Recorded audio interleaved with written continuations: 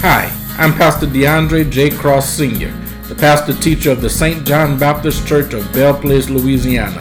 Thank you for joining me today on the Renewing Your Mind podcast.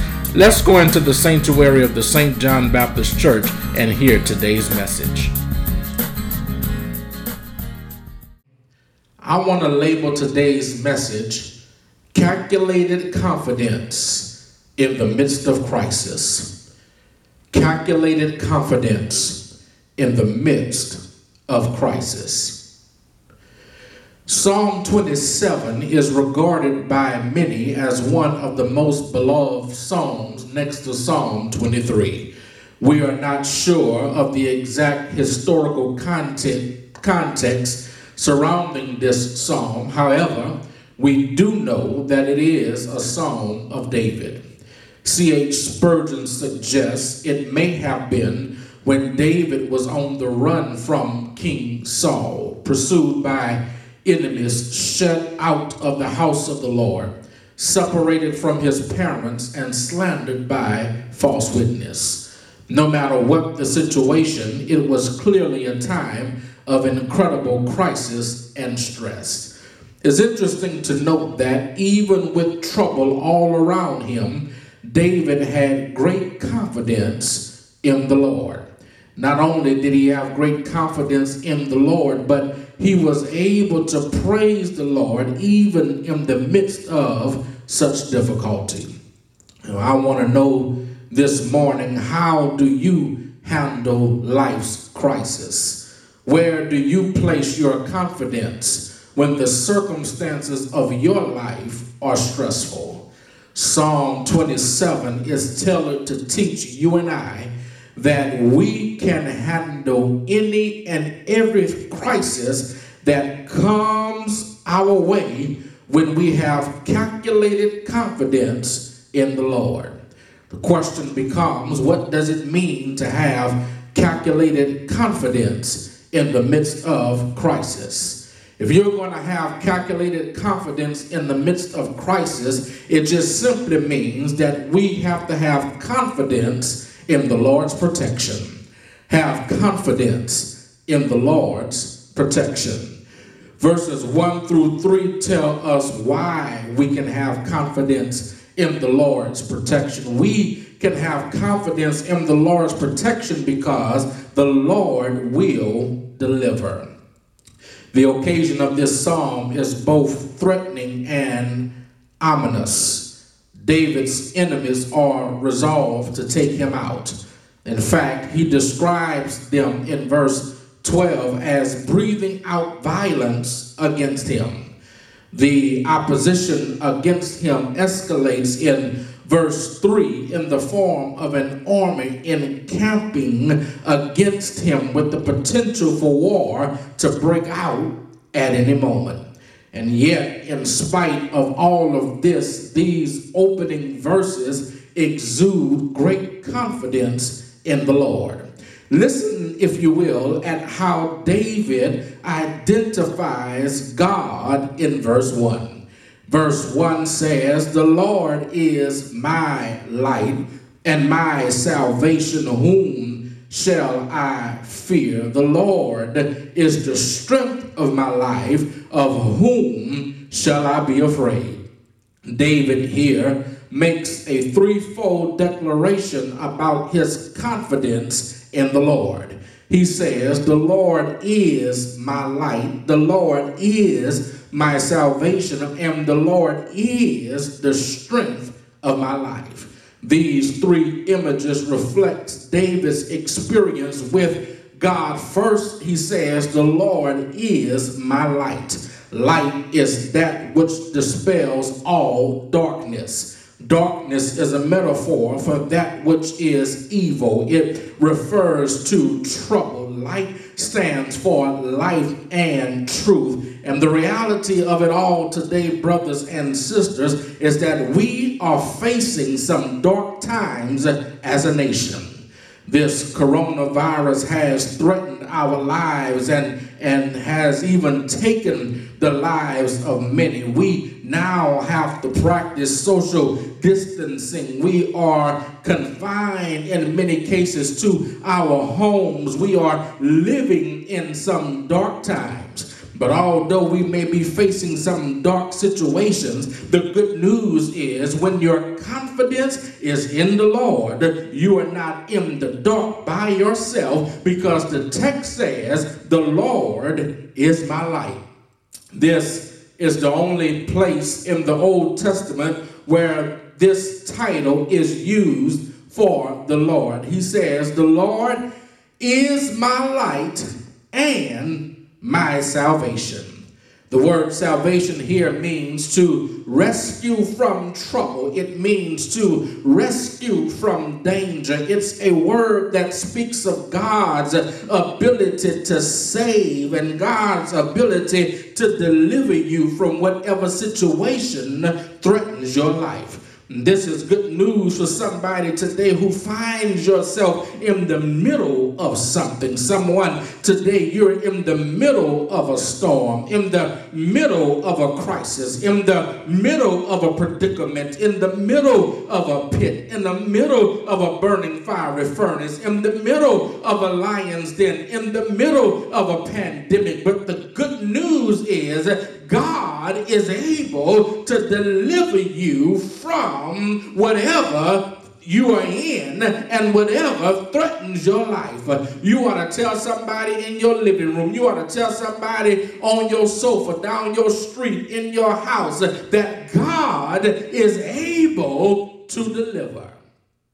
The Lord is my light and my salvation. The Lord is the strength of my life.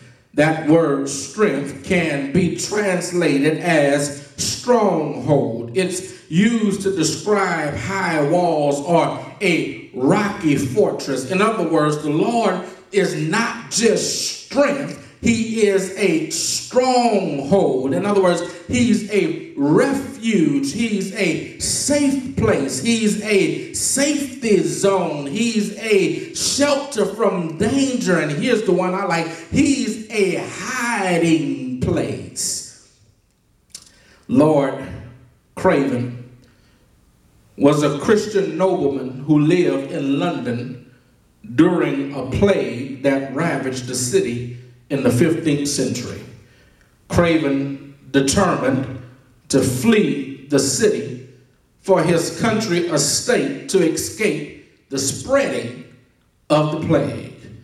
But as he prepared to leave, he overheard a servant innocently say to another, I suppose by my Lord's quitting London to avoid the plague that his God lives in the country and not in the town. Convicted by this statement, Craven canceled his journey, declaring, my God is everywhere. My God lives everywhere, and he can preserve me whether I'm in the town or whether I'm in the country. He said, I will stay right where I am. And he remained in London to help the plague victims, but the news of it all is he never caught the disease himself. And the reason he never caught the disease himself is because the Lord is a refuge. The Lord is a stronghold. The Lord is a safe place for those who put their confidence in him. The Lord is my light. The Lord is my salvation. The Lord is the strength or the stronghold of my life. Given David's experience with God, he immediately asked rhetorical questions. He asked with a defiant tone, seeming to taunt his enemies. He says, the Lord is my light and my salvation. Here it is. Who shall I fear? The Lord is the strength of my life. Of whom shall I be afraid? For many of us, we are inundated with fear. In a recent survey of 2,400 churchgoers, it was discovered that 80% indicated that they live with moderate to significant levels of fear. Some of our fears are raised by events happening in the world. School-age parents fear school shootings. This current administration in Washington is raising fears. 24-hour news, Twitter feeds, and steady stream of news alerts to our phones are causing us to fear. Those who are 35 and under have a fear of failure and a fear of disappointing others. Many are dealing with the fear of rejection, the fear of financial trouble, the fear of health issues, and the fear of losing loved ones. We are surrounded by reasons to fear. But Psalm 27 suggests that all of those threats are nothing in light of who God is. When God is your light, when God is your salvation, and when God is the strength of your life, who shall I fear? Of whom shall I be afraid? Have I got a witness here? Here is what I learned for the child of God. The people of God ought to always live in faith instead of fear. But can I tell you that fear and faith cannot coexist? No, fear and faith are enemies of each other. When fear shows up, faith has to leave. And when faith shows up, fear has to leave. But the good news of the text is when the Lord is your light and your salvation, when the Lord is the strength of your life, the text teaches us that we have nothing to fear. Have I got a witness here? But I need us to get something. Because when you operate in faith, it does not mean that you ignore the facts. Faith does not diminish the reality that our troubles exist. Now, what faith does, what confidence in God does, is it says, in spite of all of this, I trust God to take care of me because I have calculated confidence in the Lord that goes beyond the reality of my crisis. That's why I like what the hymn writer said on one occasion when the hymn writer said, "What have I to dread? What have I to fear? Leaning on the everlasting arms, I have blessed peace with my Lord so near, leaning on the everlasting arms." We can have confidence in the Lord's protection because the Lord will deliver. But we can also have confidence in the Lord's protection because the Lord will defend. Look at what verse 2 says. Verse 2 says, when the wicked came against me to eat up my flesh, my enemies and foes, they stumbled and they fell. David is reflecting on the time where he had to endure his enemies and a time where he had to endure his foes. He describes his enemies and his foes as wicked evildoers. He says, like wild animals with no compassion or no mercy, they wanted to eat up my flesh. But watch the turn, because as they attacked, God stepped in. He says, they tried to devour and oppress me, but here's what happened to them. They stumbled and they fell. They tried to do me harm, but they stumbled and they fell. They sought, Lord have mercy, they sought to do evil against me, but they stumbled and they fell. I like this word they because the word they is emphatic in the Hebrew. When they attack me, they will stumble and they will fall. In other words, the stone that they rolled against David will roll back on them. The pit that they dig for David, Lord have mercy, they will fall into themselves. And that's why the older saints used to say, if you dig one ditch, you better dig two. Because the one you dig for me might just be for you. Text says they stumbled and they fell. I need you to get this picture, because to stumble means that your progress is slowed down.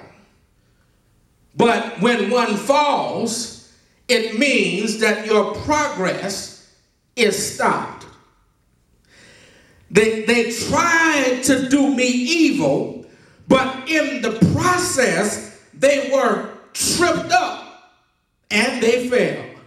God didn't just slow them down, but he stopped them. They tried it, but they stumbled and they fell.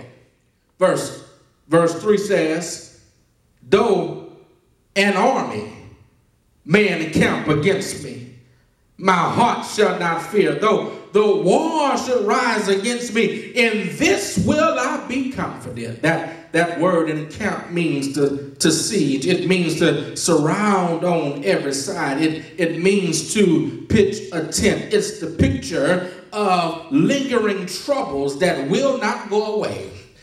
And can I get a witness from anybody who knows what I'm talking about? You've ever experienced some trouble? It seems that it just will not go away. That's what David is talking about. But even in the midst of wicked evildoers and in the midst of lingering troubles, David resolves that my heart shall not fear. He resolves that in this will I be confident. In what? Verse 2. In the fact that they stumbled and they fell. See, beloved, we have no need to fear because the Lord is on our side. Lord have mercy. We have no need to fear because the Lord is our light. We have no need to fear because the Lord is our salvation. We have no need to fear because the Lord is the strength of my life. And if God be for us, Lord have mercy. I say, if God be for us, no man, no woman, no boy, no girl, no devil, no demon, no witch, no warlock under the earth or in the earth can stand against you. You got to have confidence in the Lord's protection because the Lord will deliver and the Lord will defend. But secondly, not only must we have confidence in the Lord's protection, but we must have confidence in the Lord's presence. In the midst of David's trouble, he gives you and I a glimpse of his soul's passion. He gives us a glimpse of his soul's purpose and his soul's desire. He says in verse number 4, one thing have I desired of the Lord, that will I seek after, that I may dwell in the house of the Lord all the days of my life, to behold the beauty of the Lord and to inquire in his temple. With his enemies breathing out violence against him, and even though an army was encamped against him, and even though they surrounded him and war is about to break out, notice David did not take military action, nor does David ask for God's protection from his enemies. No. Instead, he asks for and seeks God's presence. Now, I know confession is good for the soul, but bad for the reputation.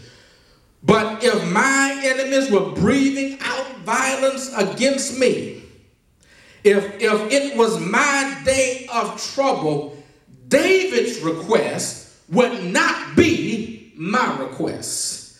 Because when I encounter trouble, my request is normally to ask God to deliver me from my trouble, but not David. And here is what I learned. I learned that a proper perspective will lead to proper priorities, which will lead to a proper perspective about life and life's circumstances. David knew and David understood what should be his overarching passion and priorities of his life. His sole desire, his sole passion, his sole purpose was to dwell in the house of the Lord, to behold the beauty of the Lord, and to inquire in his temple. David said, I know I got all kind of stuff going on around me, but I just want to dwell in the house of the Lord. I just want to be where I can sing praises unto God. I just want to be where I can hear the word of God. I just want to be where I can live in God's presence and know God's presence daily. And let me say this, because a desire to be in God's presence is not separate from desiring to be in church. No, the two goes together. Because when you truly love God's presence, you will also love gathering with God's people. After all, the Bible says God inhabits, that is, God lives within the praises of his people. See, when you want to be in the presence of God, you want to be able to experience the presence of God along with the people of God. That's why the unknown Hebrew writer says, not forsaking the assembling of ourselves together as is the manner of some, but exhorting one another, and so much more as you see the day approaching. There's something about being in the house of the Lord.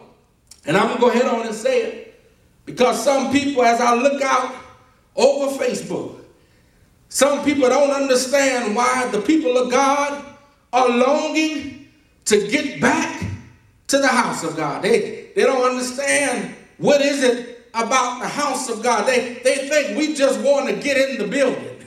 But can I tell you, it's not about being in the building. No, we want to get where the presence of God is. And I know the presence of God can be anywhere, but it's something about being in the house of God with the people of God when the presence of God inhabits the place.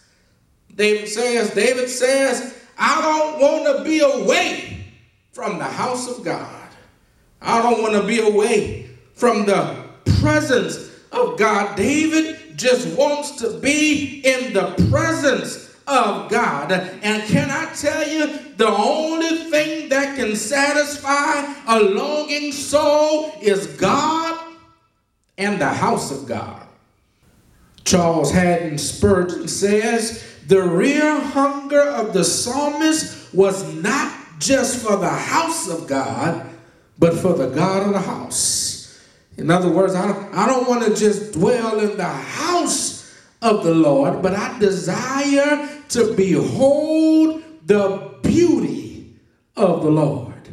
To see the beauty of the Lord is to see his glory, to know his love and experience his joy, to behold with admiration and affection. So often we come to the house of the Lord, and when we come looking at all the wrong stuff. I often hear people say, I didn't get nothing out of the service today. I didn't get nothing out of the worship experience today.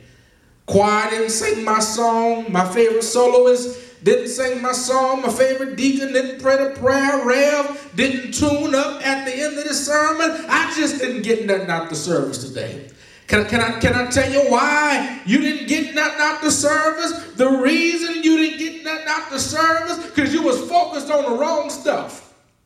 See, when you come to church, you got to learn how to focus on God and God alone, how to gaze upon His glory, how to behold His beauty. Coming to church, coming to worship, it ain't about the choir, it ain't about the deacon, it ain't about the preacher, it's not about the musician. Now, when we come to worship, we are coming to gaze upon the beauty of God. We are coming to see the glory of God. And I just believe that if all of us have a singleness of mind, if we all just make the glory of God our priority, I believe we would feel like this psalmist who just can't wait to get in the house of the Lord. I want to be in the house of the Lord. I want to behold the beauty of the Lord.